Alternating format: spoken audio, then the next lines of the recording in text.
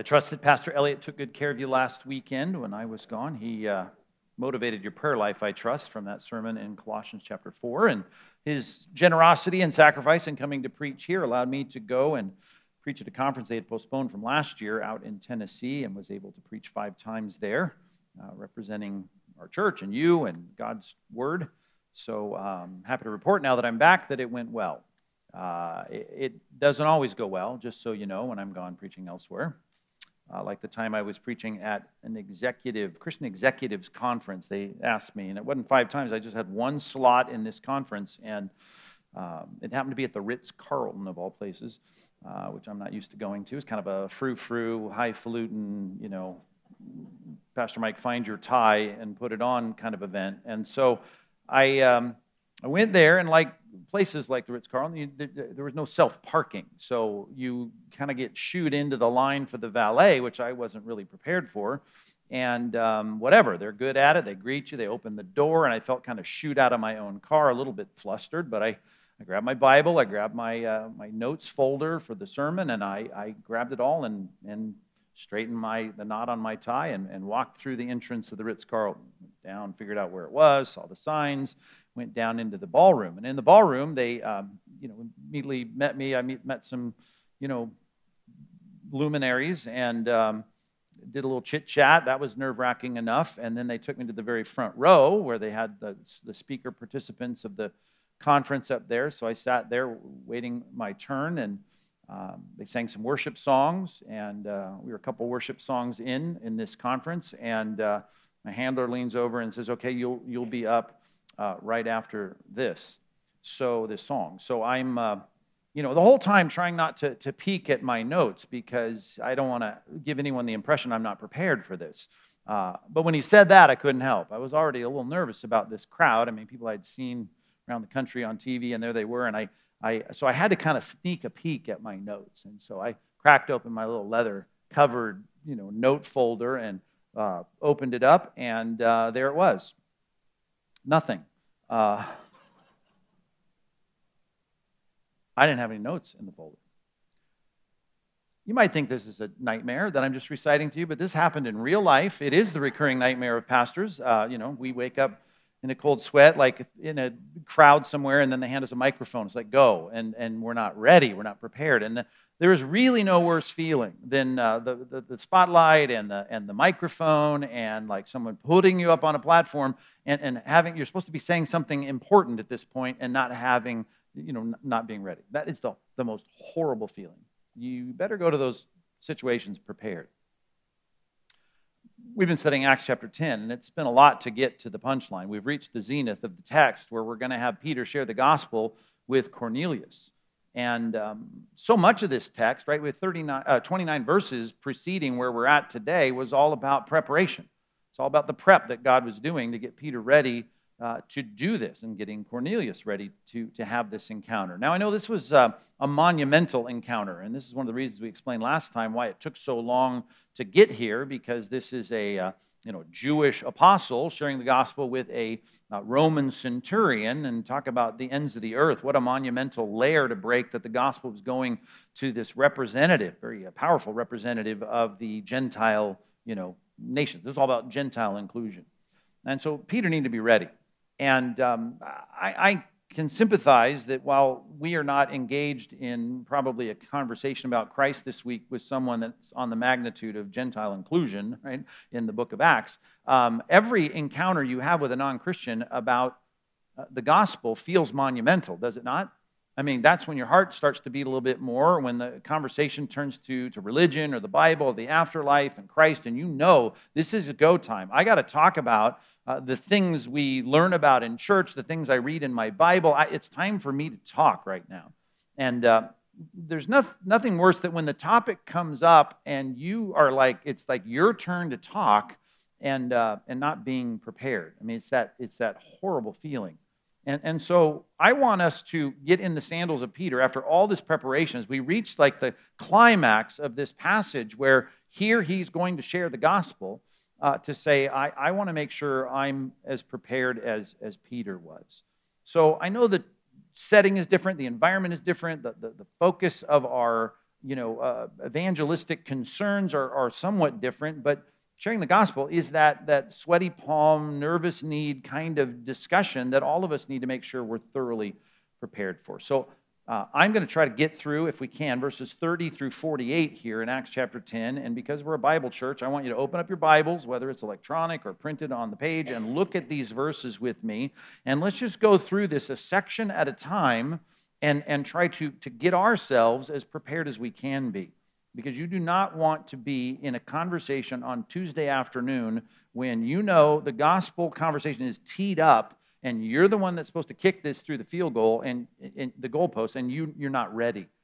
You need to get ready. Church is about being equipped and prepared. So Christian, I want to get you ready for the next conversation about Christ with a non-Christian as best we can from this text. So let's start in verse 30 as we're picked up in the middle of this scene. We've got Cornelius now under the same roof of Peter, because Peter has been brought to Caesarea, where all these Romans are running around, in Caesarea Maritime, where the Roman soldiers are stationed, and it's go time. It's time to talk about the gospel. But first, in verse 30, Cornelius is going to set it up with, hey, I've been prepared for this conversation. Right? 4 days ago, look at it, verse 30. 4 days ago, about this hour, I was praying at my house in the 9th hour, at 3 in the afternoon, and behold, a man stood before me in bright clothing. And that, obviously, we know from the beginning of this chapter, we're talking about an angelic being here. So God sends this supernatural angelic being. He's there like a person in bright clothing, and he says, Cornelius, right, your prayers have been heard and your alms have been remembered before God. Send therefore to Joppa, right? Get a contingent up there or down there to Joppa, down the Mediterranean coast, and ask for Simon, right, who is called Peter. He's lodging in the house of Simon, a tanner, by the sea. So I sent for you at once. This is Cornelius saying this to Peter now that he's finally under his roof. And you've been kind enough to come. Now, therefore, we are all here in the presence of God to hear all that you've been commanded by the Lord. Now, this is where, if you're reading in your actual Bibles, you have the subject heading here in a new paragraph, because that was like Cornelius describing how he'd been prepped. But I want to, in this first point, include verses 34 and 35, because this is Peter, and I want to be in Peter's sandals this morning. He is seeing and recognizing that he's been prepared. And of course, he'd been prepared to deal with the gospel conversation with someone who had been prepared. And he says this, verse 34. So Peter opened his mouth and he said, truly I understand that God shows no partiality, but in every nation, anyone who fears God and does what is right is acceptable to him. Now, that's the section here, those 6 verses of my first observation this morning, and I trust it will be a very brief observation, because I want you to see that the division in our logic starts in verse 36, where now he's going to start to say what he's asking for, right? You're asking in verse number 33, right? I want to hear all that you've been commanded by the Lord. Now, verse 36, as for the word that he sent to Israel, and then he's going to explain the elements of the gospel. And it's a summary discussion, right? This is not a transcription of what he said, but a summary, a divinely orchestrated, God-breathed, God had driven Luke to write these things down as a synopsis of what the gospel discussion was all about. Before we get there, I just want to look at verses 34 and 35. Peter is saying, I know you're the right person to share the gospel with here. I know God has been working on you and has prepared you. Now, if I say, hey, you Christians should be evangelical, go out and share the gospel. It's not like every single person you meet, you're like, oh, I'm talking about Christ. And you know that how this works in real life is God is directing and moving, Acts 17, people into places where you're going to have a conversation and you even know it in the moment. Like, this is the conversation that should be turned to biblical, spiritual things. And that's because you've got to look for the person that is prepared. You have to detect the fact, right, in one way or another, that God has prepped this person for this conversation. Not that there's not a thing such as cold contact evangelism. There is, surely. But the reality is real good gospel conversations, and I've done a lot of cold contact evangelism, but the conversations where God is working, it's like we get this sense with a coworker, a neighbor, some parent on my kid's soccer team. There's this sense in which, okay, this person is ripe, so to speak. He's ready to have a conversation about spiritual things. So let's make this observation for our first point, make it as quick as we can. Number one, we need to detect God's pre-conversion work. If you're taking notes, that's what we need. Your preparation involves you being prepared enough to say, I think this is the right conversation with this person. And the way we do that, if you want to go back in your thinking, is to the beginning of this chapter study, which was 4 weeks ago, when we looked at the first section in Acts 10, where we described something that got a little mushy in people's minds, this theological discussion of this pre-conversion grace. We talked about natural revelation, special revelation. We talked about the fact that God has this general grace, this common grace it's often called, right, that keeps the sun shining on the fields of people and keeps them digesting their food and oxygenating their blood. And God is giving all these people. He feeds the animals. He feeds the people. He keeps everybody going. But then there's a kind of grace, a kind of favor, a kind of unearned work that God does in bringing people to himself. And those moves of God in the circumstances and hearts of those people is not salvation, but it's preparatory for them being saved, for them responding rightly to the gospel. This is pre-conversion grace. This is God's work of preparing them to hear this. We quoted John 6:44. We talked about the fact that no one's going to come to Christ unless the Father first draws him. There's this pre-conversion work that God is doing. Now, even as I say that, it's just undeniable that obviously Cornelius, and we looked at several things at the beginning of this chapter, was doing in Cornelius' heart to make him a key candidate for this discussion as the first named Gentile in the book of Acts to be saved. And that picture, right, when he is there as this key convert, it's like, yeah, God had been working in his life. And all I want to do is have you think, even now, would you think sitting here in church with air conditioning and padding under your rear end to say, okay, are there people in my sphere of influence that I can see, I can detect, I can sense God is working on them? If you want to take it from another angle, think about how Jesus talked about the Spirit being sent into the world to convict the world of sin, righteousness, and judgment. Right? Remember that verse? The Spirit is going out. That's not their conversion, but it gets their ears open and their eyes open then to see Christ and to hear the gospel. That is the preparatory work.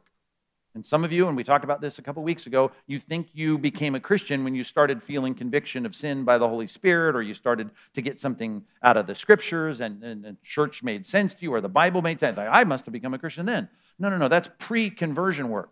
You're not a Christian until you respond rightly to the gospel in repentance and faith. But that pre-conversion work, now that we're Christians, if you are a Christian here this morning, sharing with non-Christians, we've got to be able to detect that. Right? And I'm not saying you don't get into some conversations and test this out, and it makes it clear that in their response, I'm not even interested in talking about these things. But you know people that you sense maybe they've gone through something, you think they really are feeling something more than the average non-Christian's conscience here. It seems like they're under some kind of conviction. Or even like Paul, they're kicking hard against Christ, and it seems kind of odd there, the way that Christianity has become this target of their vitriolic comments, and yet they seem to be searching for the meaning and something eternal, and God is working in their hearts. Or maybe they're just coming to church regularly, but they're really not a Christian, but you know they're kind of in it, and they're willingly packing up and showering, putting on deodorant, and coming to church. It's like, wow, what's motive? God's doing something, but they're not a Christian yet. And I just need you to think about that and detect that. And I don't have time to explore that further, but I would suggest if you weren't here at the beginning of our study of Acts chapter 10, that you go back there and think of all the ways in which God's pre-conversion grace, right, that grace that reaches and starts dragging people in, that you look for that. And that becomes the thing that you say, okay, now I'm going in with the gospel. It's like having fish, right, being taken downstream. Right? And the Bible says we're dead in our transgressions and sin. No one seeks after God. No one swims upstream. Right? And they don't. And you're supposed to be there on the shores with this little net, and you're catching people for Christ. Yeah, well, God has to send His Spirit out first and hook this dead fish and start dragging them upstream. And that's what happens, right? No one comes to Christ unless the Father first draws him. There's all of this work of God drawing them. Well, now when I'm seeing this dead fish, this is a terrible illustration, but kind of moving in the wrong, it's like, why is that non-Christian seeking God? Right? Because God is enabling that. Right? We know that no one seeks God. Romans chapter 3, this was the whole premise of that sermon. but God's dragging them in this direction, dragging them toward us. I'm going to reach in now, and I need to have that conversation. Okay, that's a modern application of this ancient work of what God had done miraculously through this angelic visitation. And I just want to say, I want to have eyes to see those that are starting to have eyes to see the gospel. Right? I want to be able to listen to conversations and have ears to hear that someone is starting to have ears so that they might hear the gospel. If, by the way, it bothers you that Peter says, hey, I understand that God shows no partiality in every nation. Anyone who fears him and does what is right is acceptable. Well, then good, why do I need to convert him? Right? If you start quoting this passage as some foolishly do, to say, well, then the Buddhist can stay the Buddhist, and the Hindu can stay the Hindu, and the Muslim can stay the Muslim. Well, why do we need to convert anybody? That's so 21st century. Listen, the whole reason this statement is made is because now this person, right, it's much like Hebrews chapter 11, verse 2. The idea of it, you've got to believe that God is this God who is, and he's a rewarder of those who seek him. That there's this sense in which, okay, now I'm ready. I'm seeing the value in this. In other words, right, they now have ears. That's a gift of God, the grace of God, right? And those ears now that have been given to them, now they need to hear the gospel. The whole point is Peter's being sent here to this guy that God has placed his favor on, pre-conversion favor, that he might get him the gospel. If it didn't matter, let him just live in Rome and do his thing and come visit Israel and Caesarea and go home. And it doesn't matter because you fear God and you do the right stuff. You seem to be praying and you're good. You don't need Christ. That's not the point. You need Christ. That's what this whole passage is about. So let's talk about that. You need to be ready as he is. Let's now read verses 36 and following with a message of the gospel. He's going to give this word, which is sent to Israel, right? Because he's a Jewish apostle. And it's all about the preaching of good news, right? That's euangelion. That's the word, euangelion. Eu is good, angelion, angelos, angels, not baseball. This is messengers. Angelos is a messenger. This message, right, which is what this is all about. The good message, we call it the good news. We call it, here's the English word, Old English word for it, the gospel. The good news, we've got a message of good news. So are you ready with this message that God sent first to Israel, and now you're a Gentile, you're like the progeny of Cornelius. Now you're, this Gentile that's got the message. Do you have it? Do you understand it? Do you know it? Are you ready to share it? Number 2, let's start with that. Be ready to share God's gospel message, and then look at the scary subpoints under this on the. You got a worksheet? Crazy. I heard rumor last night went really long. Okay, well, you can't believe those people that come to Saturday night service. You never know what they're going to say about my preaching. So just don't believe any of that. But do believe that we got a lot to cover right here in point 2. Ready? Okay, interactive 9 o'clock crowd. We're ready. Look at this. Verse 36. Okay, you ready? What kind of message is this? It's the preaching of good news. Here's 2 words. I was going to say I don't want to make too much of it, but I got to make a lot of it. Right? Of peace. Of peace. Through Jesus Christ. Right? He's Lord of all. Okay. What is this message? Just the tenor of the message, the feeling of the message, the sense of the message, the theme of the message, the subject of the message. When someone finally wants to talk to me about spiritual things, and I've done whatever diagnostic conversation, and I feel like this person, we need to talk about Christianity. We need to talk about the gospel. Right? What kind of message am I giving them? Right? It says it's a message of peace. Okay, now you're tempted because he's a Gentile and Peter's a Jew that we might be talking about kind of all getting along because it even ends with this phrase, he is Lord of all. But that would be a complete misunderstanding of the word peace. In other words, Christianity is not sent to you so that you can have better relationships with everyone. Matter of fact, Jesus asked the question, if we're talking merely of horizontal connections with other people, he said, don't think that I came to earth to bring peace. I didn't come to earth to bring peace. He said, I came to bring division. And I'll set a man, right, against members of his own household. I'll set a father against his son and wife against his daughters. The house is going to be divided because of me. What about that passage in the Christmas card? I mean, that's in the Bible somewhere, right? Peace on earth, goodwill to men. Okay, well, number 1, go look at it in your Bibles. That's not what it says, right? It's peace, right, among those with whom he is pleased. So God is going to grant peace to the people on whom his favor sets, and that group is going to be an embattled group of people with all the people that reject the king, the Lord of all. Right? The people right now, just go write someone in some university professorial office or some, I don't know, some news anchor on some cable channel and say, is Jesus your Lord? Is Jesus the king of your life? Right? Well, of course not. No, that's going to divide us. So what kind of peace are we talking about? Right? We're talking about a peace that the whole gospel is predicated on, and that is the fact that you have a sin problem. You're alienated from God. Your sins have made a separation between you and your God, to quote Isaiah 59:2, and that hostility needs to be reconciled. Right? There's enmity between you and your Creator. You and God are not okay.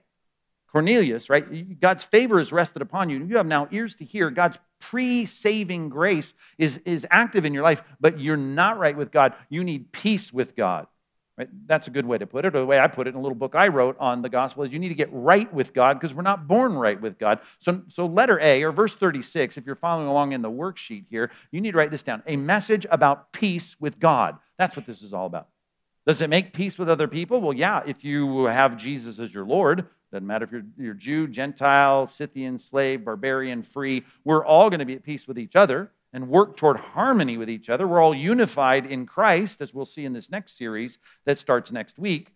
All of that is important for us as Christians, but with the world, and even with members of my own family, relatives at Thanksgiving, we're not at peace with all those people. We can't be if they don't see the lordship of Christ the way that I see the lordship of Christ, which is my life is his, he is my king, he's in charge, I do what he says. That's going to create friction and conflict. But the point is, I get peace with God.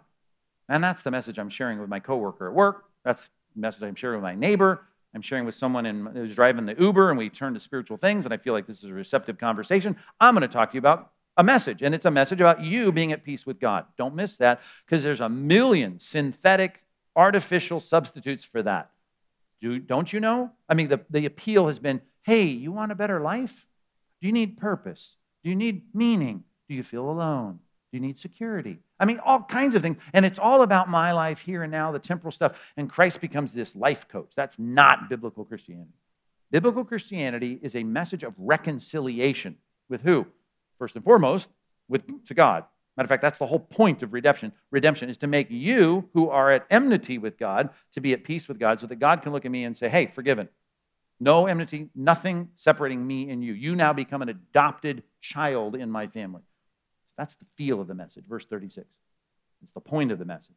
Okay, now, verse 37. Are you with me here? You yourselves know what happened throughout all Judea, southern Israel, beginning from Galilee, northern Israel, after the baptism that John proclaimed, which, by the way, is another reminder that predicates on the fact that this is about repentance, is about Christ being Lord, doing what he says. John preached that message. Jesus even submitted to that message, interestingly enough, in doing something we're about to talk about. And how God, verse 38, anointed Jesus. That's a kind of a weird word in modern parlance, but the idea of anointing simply means to pour. And the picture of the Spirit of God being poured on Christ was even depicted in some kind of visual scene at his baptism where the Spirit came on him. And then from that point on, he started doing miracles. Right? All the fables of Christ doing miracles as a kid are all wrong. He did no miracles as a kid. He did no miracles as a teenager. He did miracles as an adult, starting with the baptism of John when the Spirit of God came on him and then empowered him to break natural law to show who he was, God in human form. And he went around proving that in a 3.5-year public ministry. The Holy Spirit, right? God anointed Jesus of Nazareth with the Holy Spirit and with power.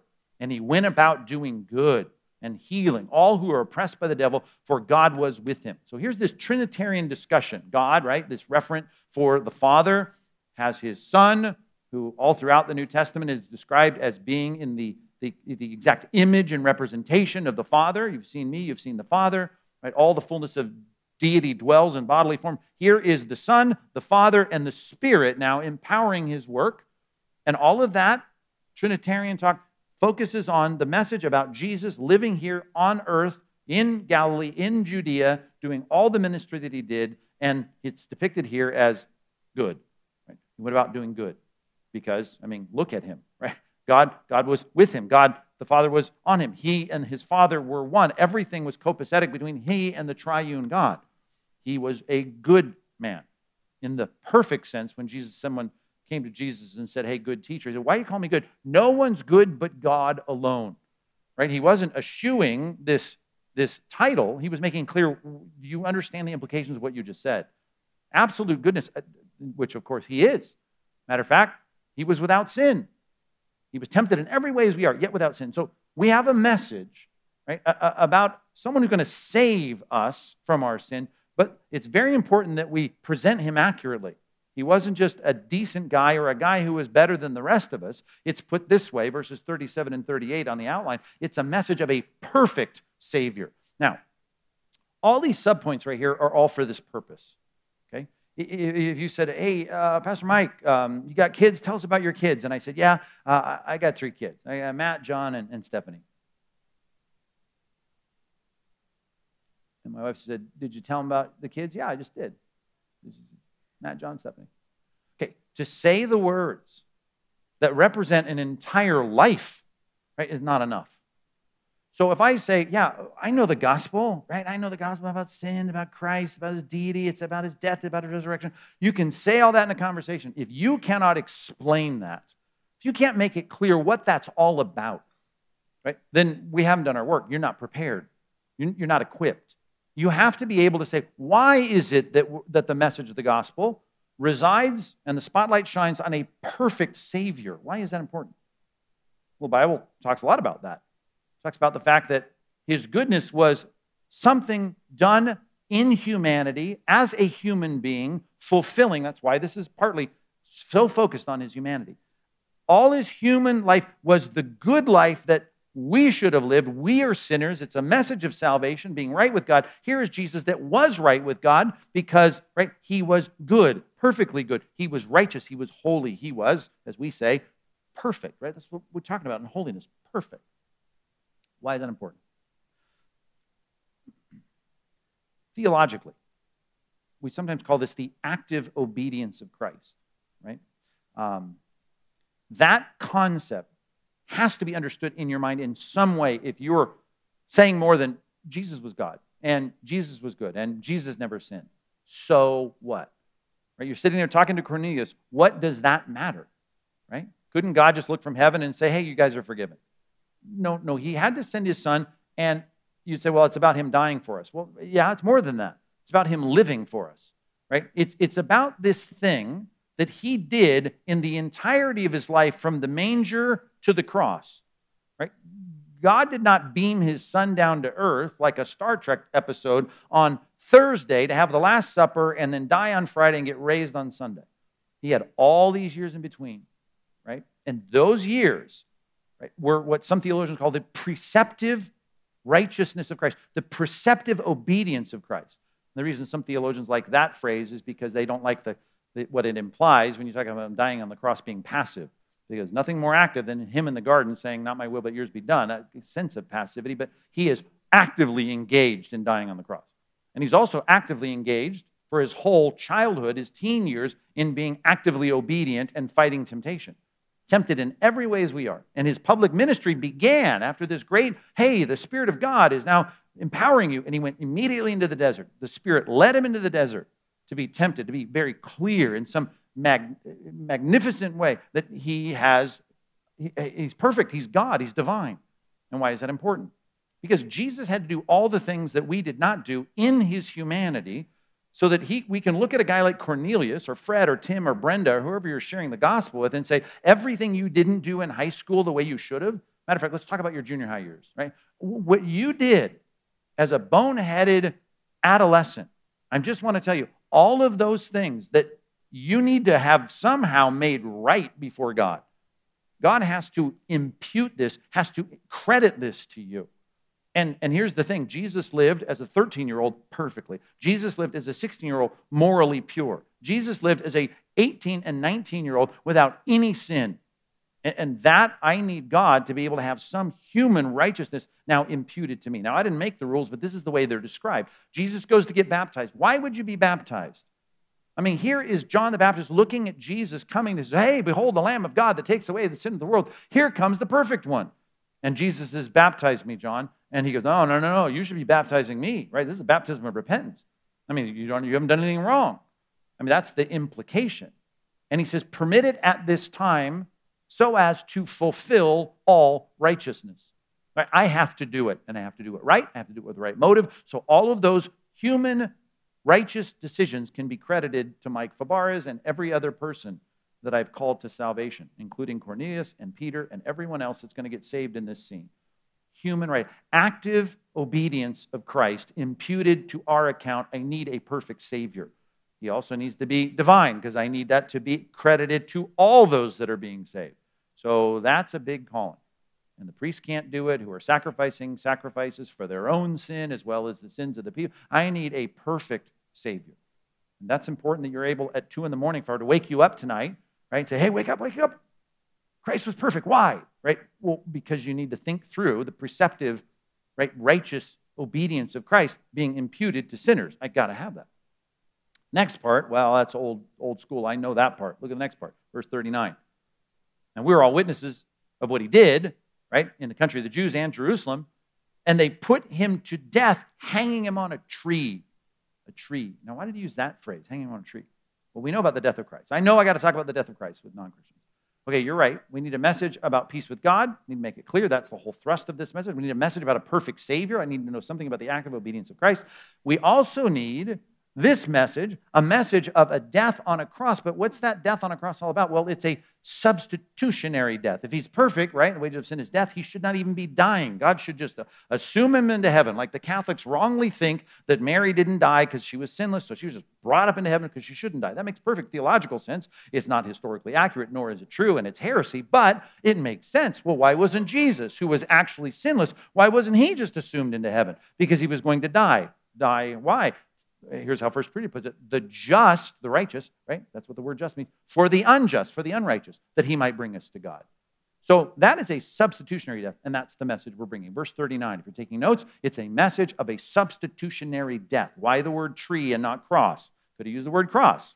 If anyone knew about a cross, it was the Roman, right, who was out actually carrying out executions, a guy like Cornelius.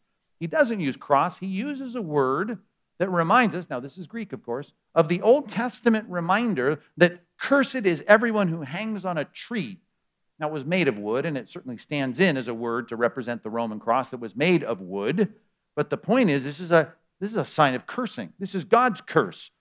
Right? You hang a Jewish man on a tree and kill him, right? Hang him, whatever. That is a sign of God's displeasure and his curse and his anger toward that person. I mean, that's like the ultimate justice. Well, that picture of hanging on a tree and God's curse being upon a person, he says, well, we know that's what happened to Christ. We were all witnesses to that. And that reference is a reminder that Jesus dies as though he's under the punishment of God the Father. And yet you just told me he went around doing good. Spirit of God was on him, powerful, breaking natural law, right? In sync with God. Well, what's going on? Well, what's going on is all my sin then was placed on him. That imputation works two ways. His righteousness is imputed, credited to me. And if you're thinking, I'm getting too theological, that's not a biblical word. It is. The Greek word in the New Testament repeated over and over is logizomai. Logizomai is the idea of that we need it credited to us. Credited as righteousness. His righteousness credited to us, right? And then my sin is imputed to him on the cross. All of my sin is on him. God is treating him as though he were me as a sinner. He dies with the curse that I deserve. That's called substitutionary. That's actually called penal substitutionary atonement. Penal, it's illegal. It's the structure of God's justice. It's substitutionary. I should have been dying there. And it's also, right, an atonement or a redemption that God is now taking care of the sin problem. Think about how 2 Corinthians 5 ends, right? God made him who knew no sin good. God on him. Holy Spirit anointed him, all over him. Right? This is the triune God, all in here in bodily form. We have this God, the Son, right, in sync with the Spirit, in sync with the Father, all of that. And yet God made him who knew no sin to be sin for us in our place. Right? He becomes the embodiment, right, of what God is going to do to sin, so that in him we might become the righteousness of Christ. I'm quoting now 2 Corinthians chapter 5, verse 21. That picture, 5:21, look it up, last verse in the chapter. That picture of substitution, right? That's the message that we bring to people. But I wouldn't get there, just like Peter didn't get there, until we deal with some of the big issues, like this is a message of salvation from sin. This is a message about you being reconciled to God. This is a message about a perfect Savior who lived in our place. It's about a perfect Savior now that dies in our place. He hangs on a tree. And again, this is a summary. This is a synopsis. Who knows how much he went into detail on this. But I know the rest of the Bible goes into detail on this, and you ought to go into detail on this, and you ought to be able to be woken up at 3 in the morning and have someone say, why did Jesus die on a cross? What is that about? The curse of being hung on a tree, the picture of God, His justice being spent. And again, non-Christians, they're not prepped for any of this. They're just struggling with that idea. Right? The cosmic child abuse theory that the modern liberals and skinny jean preachers preach about. I'm not bagging skinny jeans. Jeans can be as skinny as they want, I suppose. But my point is, I'm sorry. They wear like ski caps when they're not skiing. Anyway, whatever. Doesn't matter. I'm an old guy. I get it. But my point is, it isn't cosmic child abuse, right? Which is a dumb way to put it. I would love to rant about that, but I have no time. The point is, God the Father cannot be a just God dealing with sin unless He deals with the problem, and there has to be a payment. There's no judge that can just be called a loving, nice judge just because he releases every single criminal he sees. Can't do that. You can't even let go of criminals that you like or criminals that are related to you. All of that is egregious. It's a travesty of justice. That's why the shoot-'em-up movies still work, because we think the bad guy should be punished and the good guy should win. Well, the point of us being exonerated from our sin, it has to be dealt with, and that's what the cross is all about. God did settle the score with sin on the cross for His children. A single sacrifice that perfects us, Hebrews 10:14 says. All right, verse 40. But God raised Him on the third day. Raised Him on the third day and made Him to appear. Right, just to make it clear what we're talking about, this is not some metaphorical, some kind of spiritual, some kind of Gnostic raising from the dead, verse 41. Not to all the people, right? And He's not going to show up here in your house, Cornelius. It's like Thomas being chided, like, I wasn't here when he was here. I want to see him. It's like, you're going to have to trust the witnesses. And there were so many. Read 1 Corinthians chapter 15. Sometimes at one time, 500 people hearing the resurrection. Right? He appeared for 40 days after His resurrection. But a certain group of people, and you have to take their word for it, who are willing to die for that truth, right? And there are many of them. Even as Paul wrote to the Corinthians, he says, many of them still alive today. Go talk to them. And he ate and drank, just so you know, he's not a ghost or a phantom. He ate and drank with Him after He rose from the dead. So here is a resurrected physical body. The body that we put in that grave is no longer there. You go in it, and it's not like some new thing happened in the sense that that body's there and now He's got a new body. And you sometimes talk in that shorthanded way about the resurrection. Don't talk that way, at least not in your thinking about the resurrection. Right? That's why it's important even what we do with our bodies, even though who knows how long it's going to be from the time that you lay the body in the grave and the time that it's resurrected. God has a one-for-one correspondence between the body in the grave and the body that's resurrected. And that body, whatever's left of that body in that state or wherever the rest of the atomic matter is, God is going to take that, reassemble it, reconstitute it, and glorify it, it says in Romans chapter 8, and reanimate it, right? And do what God did to Christ. And that was something that proved that all of this worked. Remember, Jesus on the cross said the word, "it is finished." I say it's a word. That's bad grammar, Pastor Mike. That's 3 words. "It is finished" is one Greek word, tetelestai, and it means, it's an accounting term among other ways it's used. It's done. It's paid in full, finished. So if the wages of sin is death, and He went and said, I'm going to pay the payment of sin. I came, He said, not to be served, but to serve and to give my life as a payment, a ransom for many. If He makes that payment and it's acceptable and the sin problem has been paid for, then I think the wages of sin, that is death, ought to be reversed. And we ought to have some ratification of this thing, this whole equation, by a resurrected body. Because if you're saying if Mike Fabarez dies as a sinner, he's going to be resurrected in a glorified state without reference to sin, then I want to see that as the ratification, the down payment, the first fruits, as it's put in 1 Corinthians 15. I ought to see that happen. I mean, that would make sense. And God says, of course, and that's what we did. That's what happened to Christ. Raised bodily, the teeth in His mouth, the tongue, the taste buds, the eyelashes, the elbows, His fingernails, all of that raised from the dead, glorified, made perfect, impervious to decay and destruction. And that is something we're holding up to people as a ratifying act. I put it this way, verses 40 and 41. We have a message of a ratifying resurrection. The resurrection was the validation. It was the thing that showed this worked. When He said it is finished, you could stand back and cross your arms and go, really? Yeah, well, 3 days later, you'd know it. Well, why didn't He get raised 3 minutes later? Because you would doubt it, right? You're doubting it anyway, but he let him be in. You know what a dead body does? Even in the coolness of a tomb, right? For 3 days. I mean, think about that. On the third day, he is going to be a putrefied, rotting corpse. I don't care how many spices you put around him. You put spices in that wrapping so that he won't stink up the whole town. Well, what's the point of that? The point is that he's dead, really dead, super dead, fully dead, as Princess Bride would remind you, right? You get fully dead. And you now are seeing him rise from the dead. And when you're fully dead, your body will rise from the dead. It will be reanimated if you trust in Christ, because this ratifies the whole equation. Wages of sin is death. Death has been paid for. Now we have the validation and ratification of salvation. Verse 42. Verse 42. And he commanded us to preach to the people and to testify that he is the one appointed by God to judge the living and the dead. Now, there's some strong words, and none of these really play well in the modern society. Let's start with the word that I have to say, every time they say, well, what do you do for a living? I preach. Oh, man. Really? Preach? Preach. Don't preach at me, right? They're even telling non-preachers to not preach at you. Preaching, preach. Strong word. Caruso, proclaim, strong. preach. I remember when I was an early Christian in ministry, I was like, I don't want to use that word. It's kind of, man, ask me now. I'm a preacher. I preach. What does that mean? I'm declaring strongly a message that is super important for you to hear. Why? Because there's something here people don't like to hear either. He's going to judge people. Judge people, right? Think about how much we don't even like that word. Don't judge, lest you be judged. Jesus said that, right? Okay, no, that's not what he said in the context of what he's talking about. He says, do not judge in a measure you're not willing to be judged by. You better be very honest and fair in your judgments about things, right? Judge with righteous judgment, he says.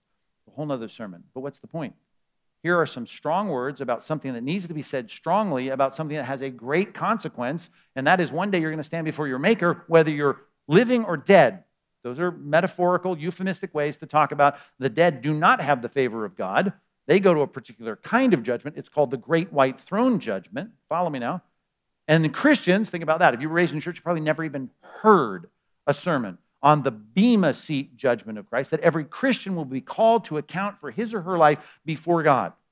2 Corinthians chapter 5, 1 Corinthians chapter 3, right? Romans chapter 14. We're going to have to go and answer before the living God as a Christian, the living, or at the great white throne in judgment for the dead, the non-Christians.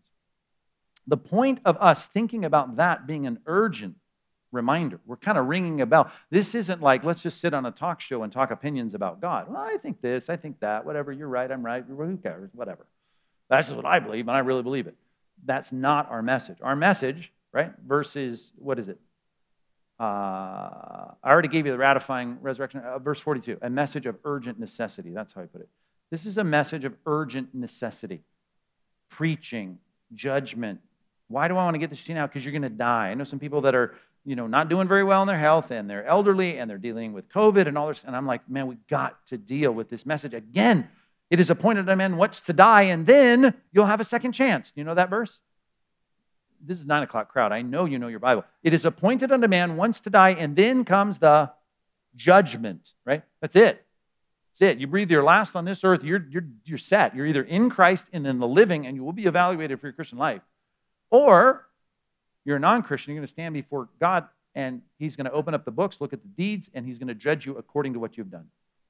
I'm just saying I'd rather be rewarded for what I've done and see some things burn up, wood, hay, and straw as a Christian at the Bema Seat, and even suffer loss that I wasn't a better Christian. I'd rather have that than have my Maker say, here's all the things you did, and since you weren't willing to put your trust in Christ to have him pay for it, now you have to pay for it. That is a sobering reality, and I think when you're having a conversation with someone who's starting to have ears to hear and eyes to see, ears to hear the gospel, eyes to see Christ, I better make sure that this is not a, in my opinion, you think about it, whatever, get back, get some books maybe you can read. We need to lean forward in this conversation. This is an urgent conversation. This is an urgent conversation that people need to get. Think about how the scripture put it. Today, Paul said to the Corinthians, is the day of salvation. Look what the writer of Hebrews says to his audience, right? Today, if you'd hear his voice, do not harden your heart as they did in the wilderness, right? Hebrews chapter 3, Hebrews chapter 4, he repeats that over. Today, today, today. Even Joshua, that picture in Joshua 24, right? Today you got to choose who you're going to serve. This is a time of decision for people, right? And I know some of you high Calvinists don't like that word, but that's what this is. You're making a decision.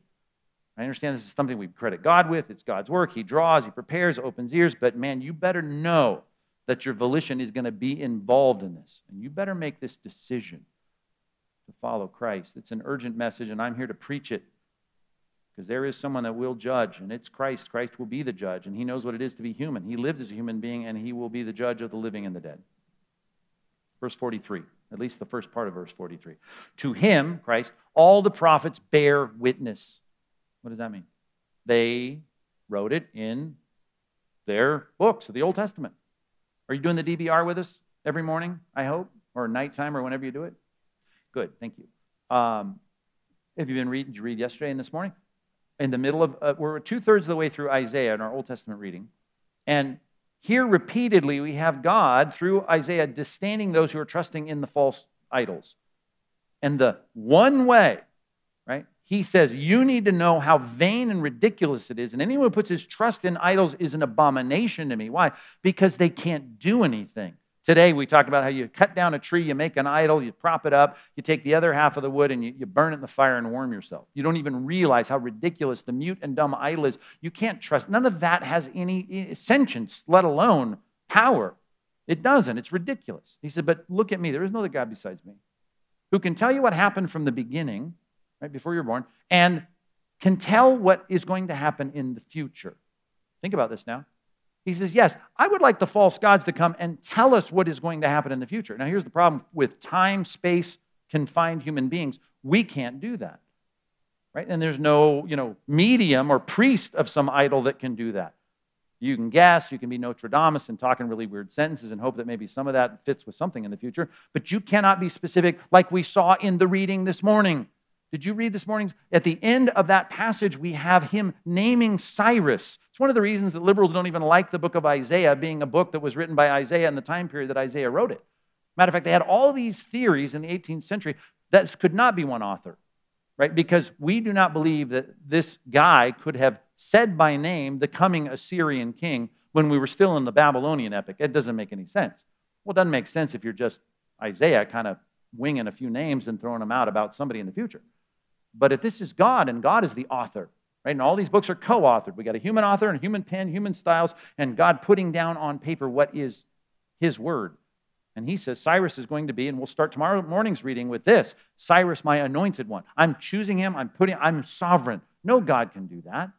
Right? Look in the Quran. Read the Quran. Read it, man. It's a mess, really, right? It is a mess, but it's certainly not filled with the predictions. The kinds of predictions we have throughout the Bible. You can read the book of Deuteronomy and see that during this period in the 15th century BC, we have specific prophecies about not only Israel, this nomadic group of people that just left Egypt, one day having a king in a land, but that king and the people sinning and falling into idolatry, being taken away to a foreign country, and in that foreign country repenting and then coming back and being restored.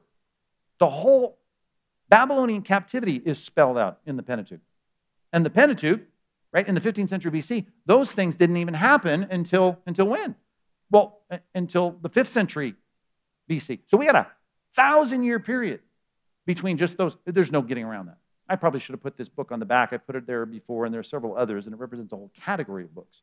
But Barton Payne wrote a book called The Encyclopedia of Biblical Prophecy. Right? We're not looking for sensational, Hal Lindsey stuff where, the locusts in Revelation are helicopters, marine helicopters. That's not the point.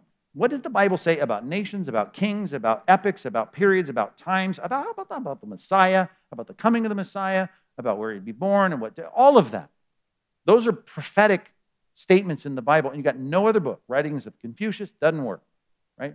The Hindus, the Buddhists, there's no other God, and that's the point being made in our Bible reading, that can do this, but God has done it. You got a book, and I put it this way. What did I call it? It's a message of prophetic proof. Jot that down, 43a. We have a message, and we're telling this message, not only with an urgency, but an urgency that can be backed up by the fact that this is it's all written. I was going to say encoded. It's not, it's just there in propositional statements about what God has called from the beginning of time. Check it out. A lot of skeptics about the Bible have looked for that very thing. And then if you want to start reading people that didn't believe these things, just look at how God kind of pulled rabbits out of hats to say, you guys are ridiculous. Like 1947 and the finding of the Dead Sea Scrolls. Of all the scrolls for them to find first, and they found a ton right? 38 of 39 books of the Old Testament were there, along with commentaries and hymn books and all the things that they had predating Christ. By the time we were in the 19th century believing that Isaiah could not have been written by Isaiah, and there were plenty of authors, at least two. We had Isaiah and Deutero-Isaiah and all this coming. What's the first stinking scroll to come to the Americans with a guy who has a 35 millimeter camera, right? And here he is taking pictures of the very first scroll intact, laid out. Yeah, it's got some rough edges around the top and the bottom. It's the Isaiah scroll, all in one piece, predating Christ, which is full, by the way, not only of 100-year preceding prophecies about Assyrian kings, but what about all those things it says about the coming of a Messiah and the particulars of the coming of that Messiah and his death and his resurrection, all in Isaiah? I mean, it's just God is so importantly trying to get us to think. That's why I wrote that little book called Why the Bible, which is one of many. And Dr. Mounts, who was here, speaking of CBI weekend, just came out with a book. He just sent me a pre-release copy of it, Why I Believe the Bible. Good book. Need to get it. It's just coming out. Zondervan published it. And I'm just telling you, if you haven't dealt with that, as Schaeffer said, that there is a God and he has spoken, right? Is the Bible his word? We got to start there. And that, I think, is a good thing for for Peter to remind this Roman soldier, this is something that has objective proof. Jesus isn't going to show up in your palace here or your digs, your officers' quarters in Caesarea Maritime, but you got a book, you got scrolls. You can go down to the synagogue and read that testify to who Jesus was. Not only that, but a ton of other biblical prophecies. Middle of verse 43. What did it bear witness to? Well, among other things, not only to him, but that everyone who believes in him receives forgiveness of sins through his name. So you want a little inclusio here. You want the bookends here. We started with peace. This is a message of peace, right? So that we know this is about getting right with God. And then here's the word it ends with here, and that is forgiveness of sins. You trust in him, forgiveness of sins. Your problem with God is sin. Your problem with God is you don't measure up. Your problem with God is falling short of the glory of God. Your problem is transgression and iniquity and sin, and it needs to be forgiven or you're going to die and you're going to have to pay for all that. That's the gospel, right? And I don't care what you say. I don't care who you're listening to. If they say something else, they're not teaching what's in the Bible. The Bible says that, and you have to be forgiven. Wasn't it yesterday's morning reading in Colossians chapter 1? That beautiful line about you are qualified in him to receive a share in the inheritance of the saints of light. How good is that line, right? The forgiveness, and we're going to be giving thanks to the Father if you're a Christian for that. And that message, right, is what we're bringing to people. It's a message, I put it this way, 43b, of full forgiveness. This is not Catholicism, right? This is not some kind of works righteousness. This is not you trying to kind of measure up and then maybe going through the spiritual car wash after you die called purgatory, and maybe eventually you'll get there and join us. This is about a full qualification of forgiveness. One of my favorite passages in all the Bible, Psalm 103, it talks about my sins being removed from me as far as the east is from the west, and that's a long way. And God is saying that, here you go.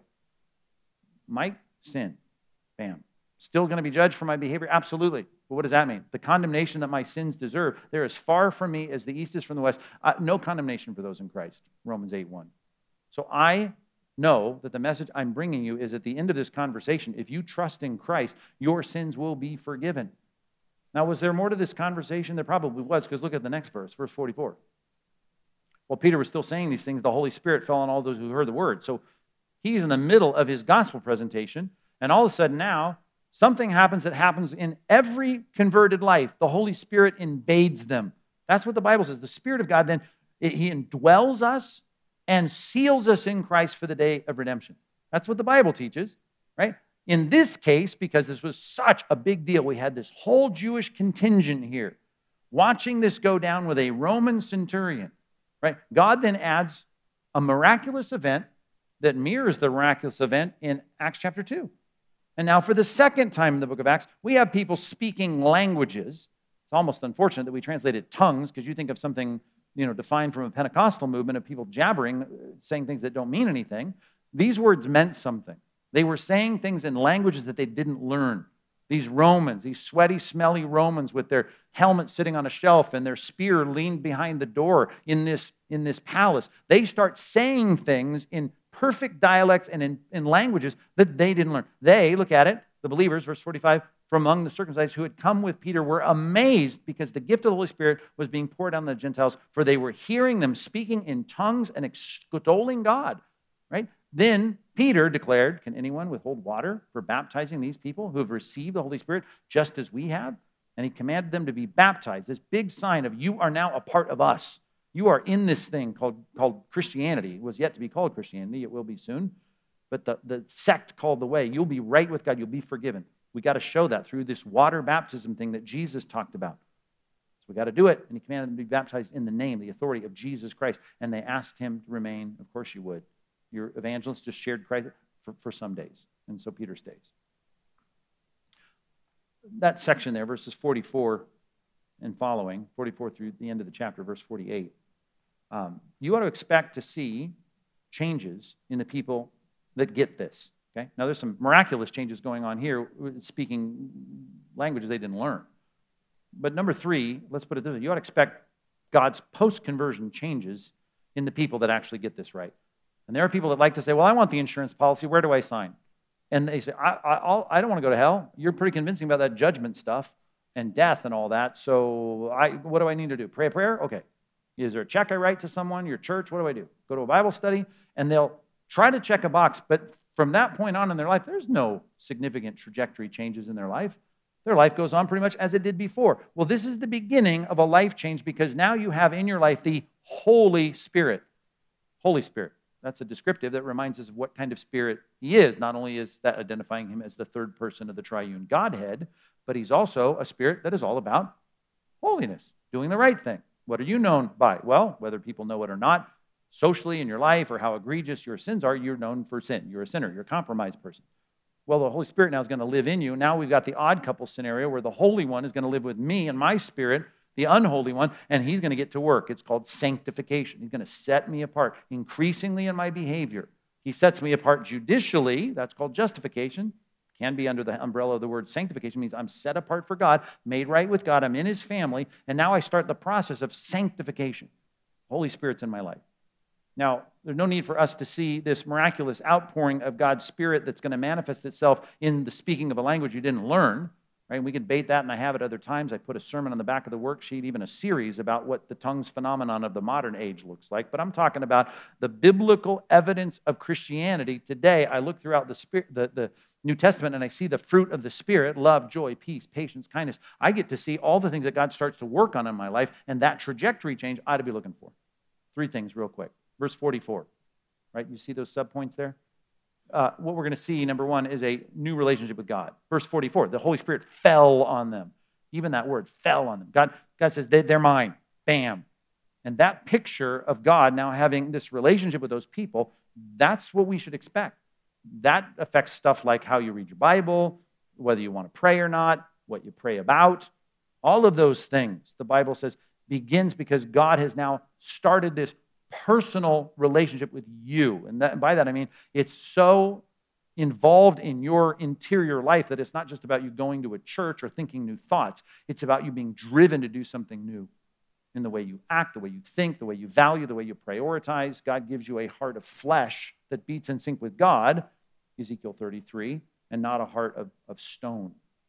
You ought to expect that post-conversion change.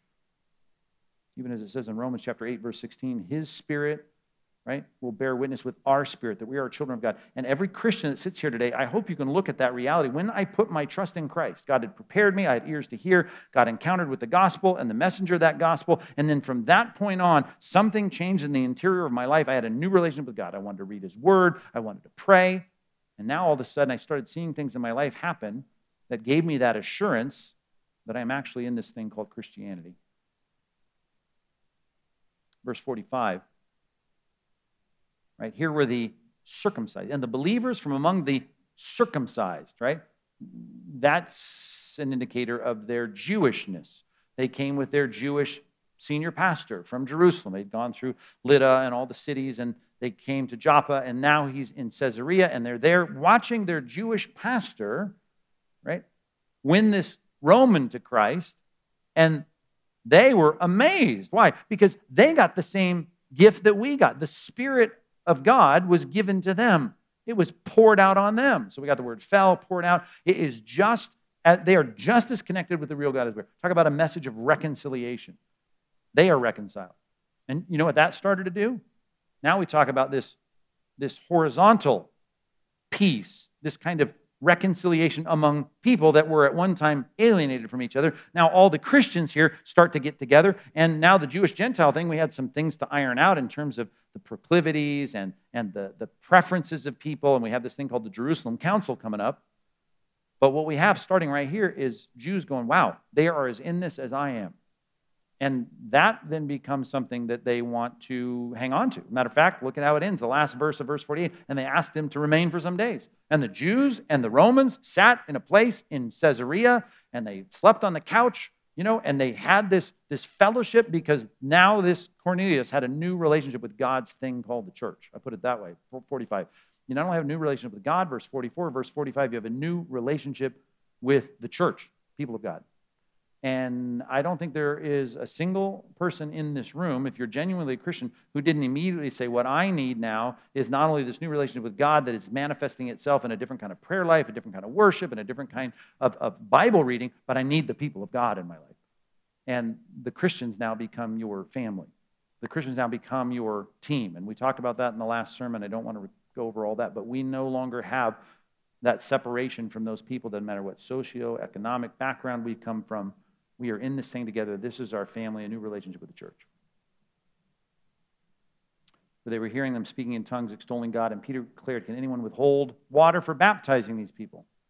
And who received the Spirit, just as we have. And he commanded them to be baptized. And as we'll read in the recapitulation, the story that gets told again here, we know that they did it.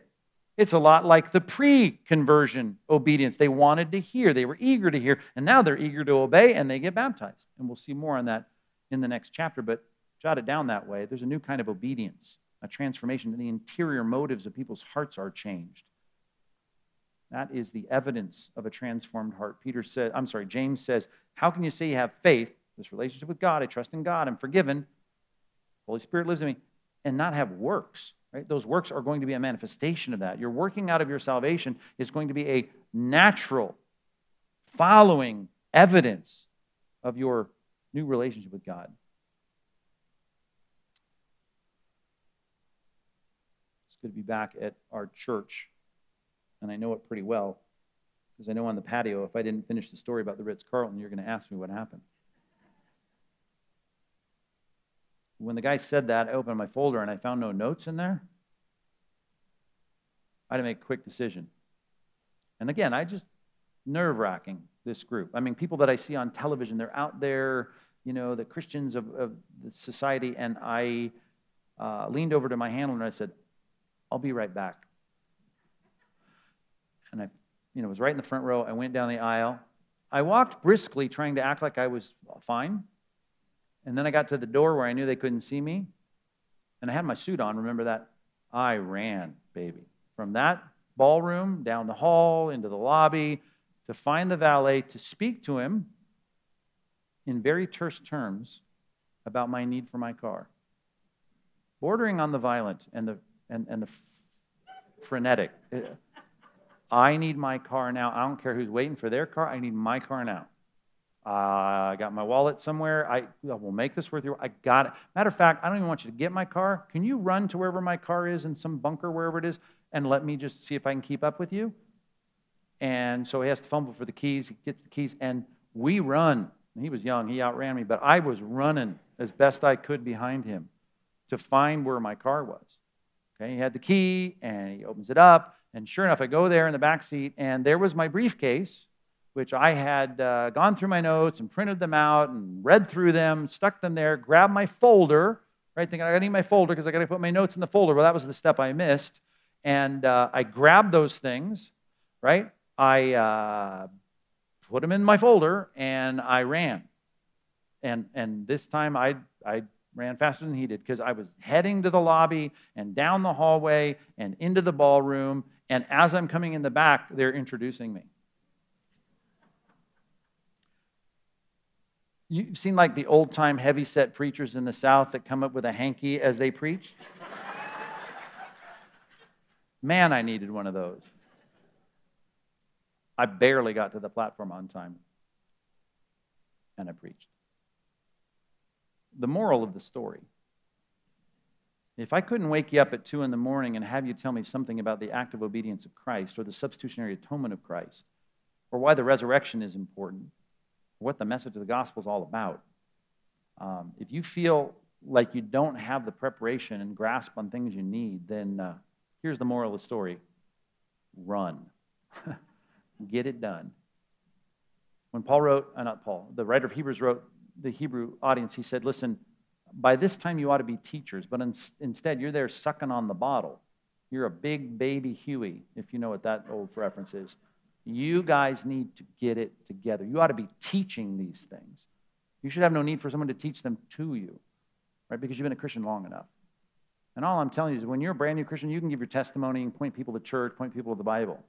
But many of you in this church, particularly the 9 o'clock crowd, my most mature and astute crowd, don't tell them I said that at 11. They're fun at 11, but I know how smart you are. I'm just telling you this. We got to catch up, right? And the word in that passage, and I don't want to start preaching another sermon right now, and I shouldn't, but nothros in Greek, it's the word you're sluggish. Let's not be sluggish. I don't care if you're wearing a suit. Run. Get it done. Let's catch up. And if you're not a Christian, I don't know what to tell you other than I hope this sermon, you've been listening to it. You need to respond in repentance and faith. Let's pray. God, give us a passion to know the gospel, to master the gospel components. Not just the words, not just in introducing our kids by saying their names, not just sharing the gospel by saying, Jesus loves you, he died for you, you're a sinner, repent. But being able to unpack that for people and explain that to people. And God, I know that means we got to do some thinking. We've got to do some explaining. We've got to talk to our kids about this. We've got to practice discussing what these things mean. We need to dig deeper in books that matter, not just reading about starlets in Hollywood or sports stats in Sports Illustrated. God, help us to dig deeper into these things that we might be ambassadors that know our King and we know his message. So prepare us this week and give us opportunities as we see those open doors of people that you have prepared for the conversation about the gospel in Jesus' name.